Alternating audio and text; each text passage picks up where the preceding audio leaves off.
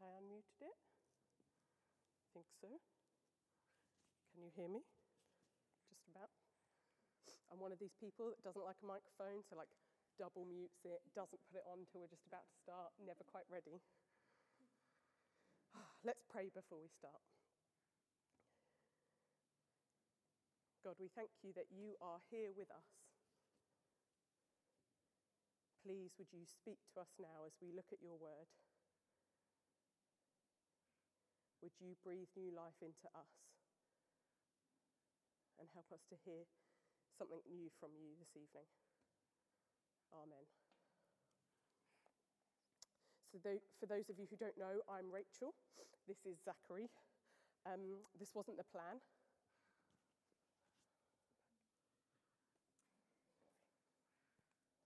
This is Rob. He's my husband. Hello. Family affair.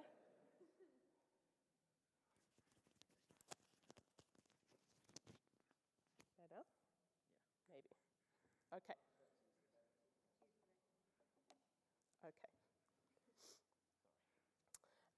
So for those of you who were here last week, oh, hello.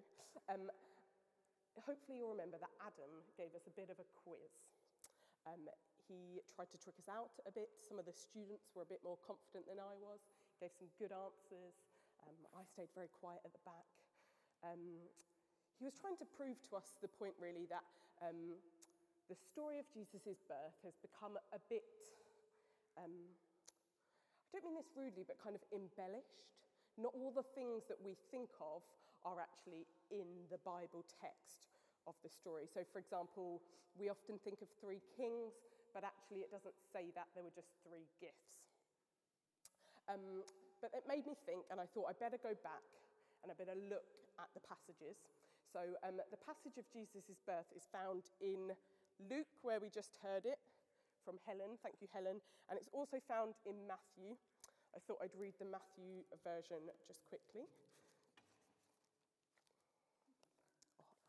Thank you. So in Matthew it says,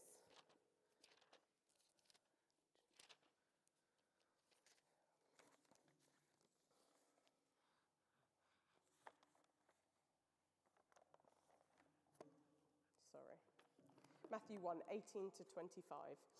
This is how the birth of Jesus the Messiah came about. His mother Mary was pledged to be married to Joseph, but before they came together, she was found to be pregnant through the Holy Spirit. Because Joseph, her husband, was faithful to the law and did not want to expose her to public disgrace, he had in mind to divorce her quietly. But after he had considered this, an angel of the Lord appeared to him in a dream and said, "Joseph, son of David, do not be afraid to take Mary home as your wife, because what is conceived in her is from the Holy Spirit. She will give birth to a son, and you are to give him the name Jesus, because he will save his people from their sins." All this took place to fulfill what the Lord had said through the prophet. The virgin will conceive and give birth to a son, and they will call him Emmanuel, which means God with us. When Joseph woke up, he did what the angel of the Lord had commanded him and took Mary home as his wife. But he did not consummate their marriage until she gave birth to a son, and he gave him the name Jesus. Now, I don't know about you, but that's actually probably quite a lot briefer than I'd remembered. The angel came to Joseph, told him what was going to happen, and then after that it just says, and it happened.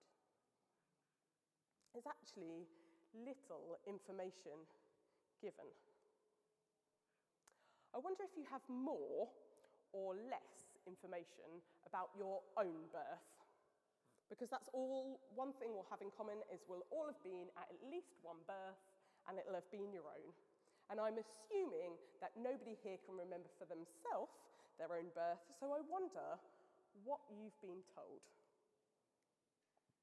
What do you know about that event? Maybe you know quite a lot. Maybe you know nothing. Maybe there's pictures. Maybe there's videos. I know 3 things about my birth. The first is that my mum called my dad, who was at work. My dad drove to the hospital, and my mum walked herself. And they arrived at the same time, my dad not thinking to find out how she was going to get there.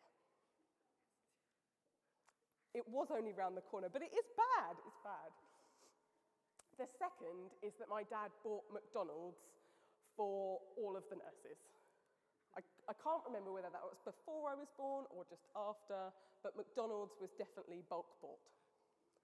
And the third is that my mum needed some extra treatment, and my dad was left holding me on his own, petrified.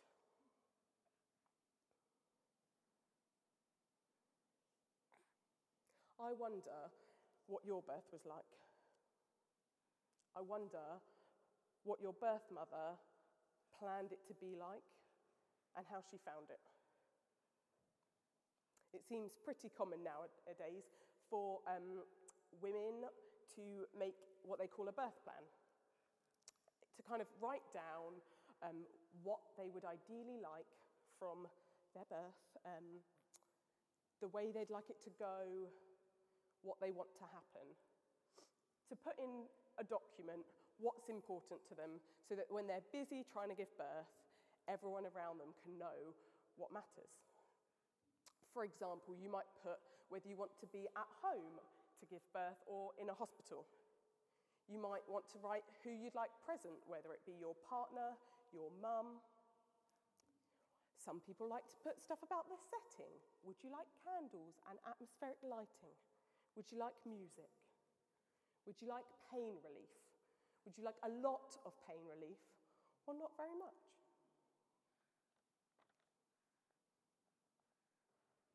I wonder what Mary and Joseph had thought might be the scenario when they had their first child.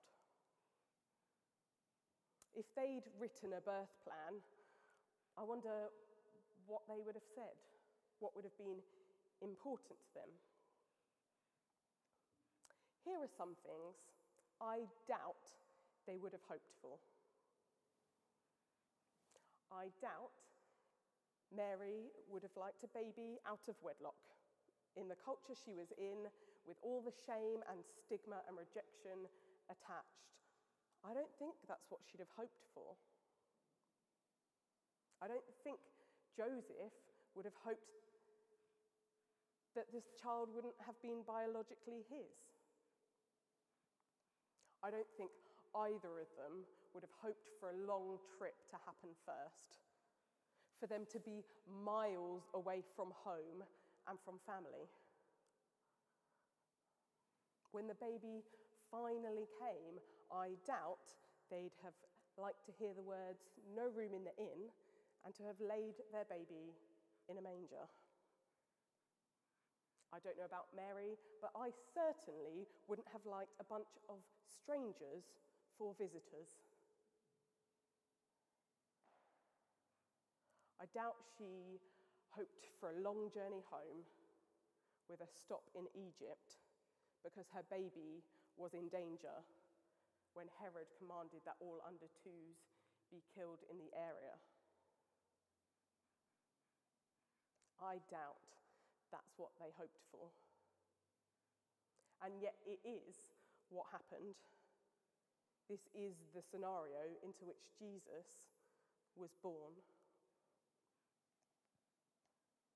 I wonder how often we think about those parts of the narrative of Jesus' birth. Sure, the reality of pain and blood at birth, of milk and hormones kicking in as the wise men arrived, of soldiers coming to kill all the babies in the area, probably wouldn't make for a particularly festive film or a great children's nativity. But I do think that it's helpful for us to think about these things every now and then. But what's your point, Rachel? If I want to know more about the reality of childbirth, I can just watch an episode of One Born Every Minute.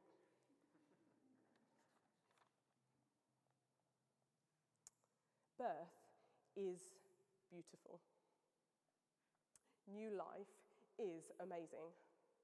And how much more so the birth of Jesus, our Saviour and God. What a truly magnificent gift.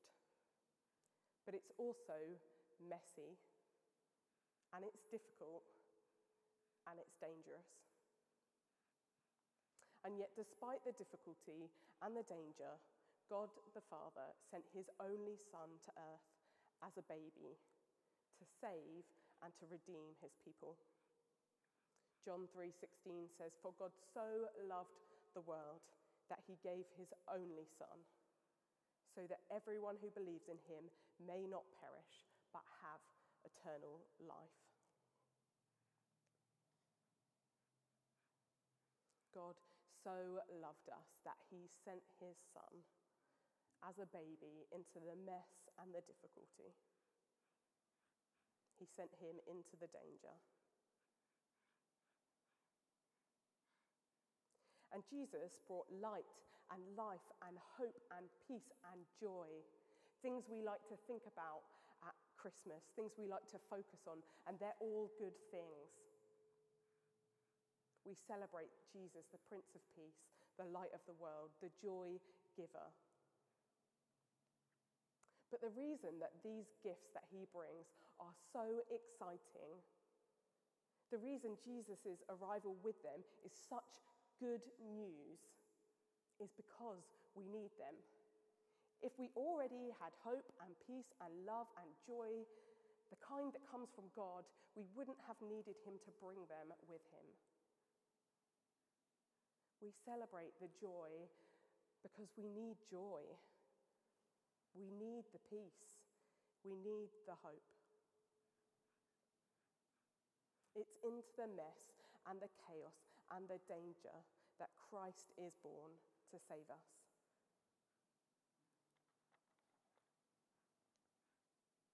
God loves us so much that he comes to us.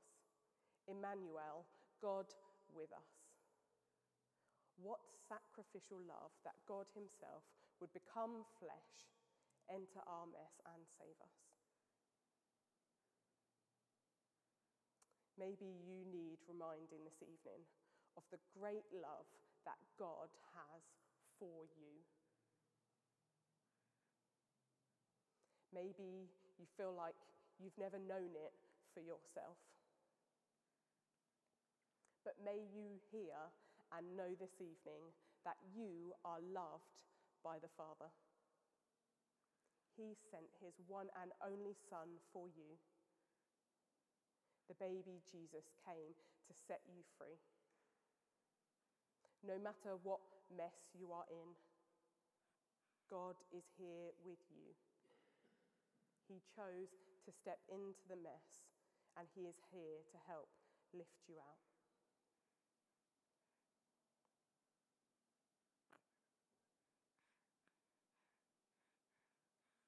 But God was not the only one in this story to display sacrificial love. As I said before, I'm sure this wasn't the plan that Joseph and Mary had conjured up for themselves. This isn't how they expected things to go. But each of them heard from God, and both of them chose to do what he had asked them to do, to sacrifice themselves and their futures to his plan. At the Last Supper, Jesus says to his disciples, "I give you a new commandment, that you love one another as I have loved you. You also should love one another." God asks us to love one another, to sacrificially love people the way he loves people, the way he loves us. I wonder what that might look like for you this Christmas. Perhaps it means inviting that difficult family member to Christmas, despite your longing not to. Perhaps it means donating to the food bank and choosing to have a little less food at your house so that someone else might have a little more. Perhaps, unfortunately, it might mean isolating beforehand to keep people that you're going to see safe and missing out on events to keep others healthy. Perhaps it might mean not being with the people you want to be with for that sake. Perhaps it might look like giving time to the stranger you meet in your busy day as you rush around preparing for Christmas. Whatever it might look like for you, God asks us to love one another, just as he has loved us. So this Christmas, no matter how messy and difficult and possibly dangerous it is, remember that God has already stepped down into that mess and he is here with you. No matter how they portray it in the movies or what we usually imagine when we think of Christmas, that first Christmas wasn't picture perfect. This Christmas won't be either. But the hope and the peace, the joy and the love of Christ is here with us. May we know it. May we experience it. And may we share it with those around us.